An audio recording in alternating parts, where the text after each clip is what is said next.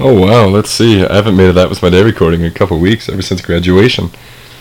It was tough, being homeless and going to England and not having internet and my phone not being the best phone in the world. So those are some things that I have to consider when I make the actual concept into a reality. But to sum it all up really quick, I graduated. I met an investor who was interested in the concept, and we're going to set up a meeting for when I return to talk about it. I went to England for a week, hung out with Alex. One of the best weeks of my life. It was so much fun. Went and saw Shrek the Musical, baked a cake, did all sorts of cool stuff. And then on my way to my coach, on my way home to the Netherlands, I accidentally left my passport on the bus. So on the double-decker bus. So when I went in to take the coach back to the Netherlands, I had my ticket but no passport, so I couldn't get on. So I was in such a tizzy. I had to call the U.S. Embassy and set up a meeting for an emergency travel document, and it was so stressful.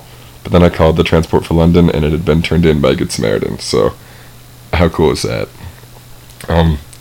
So yeah, because of that, I got to stay in England for a couple extra days, and because of that, I arrived in Breda on Sunday morning at 7 a.m., and then I had to leave the United States on Monday morning at 5:30 a.m.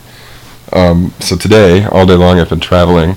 Yeah, I got up at 5:30 this morning in Breda, left my house by 6:30, took the train to Amsterdam Schiphol, flew to Minneapolis.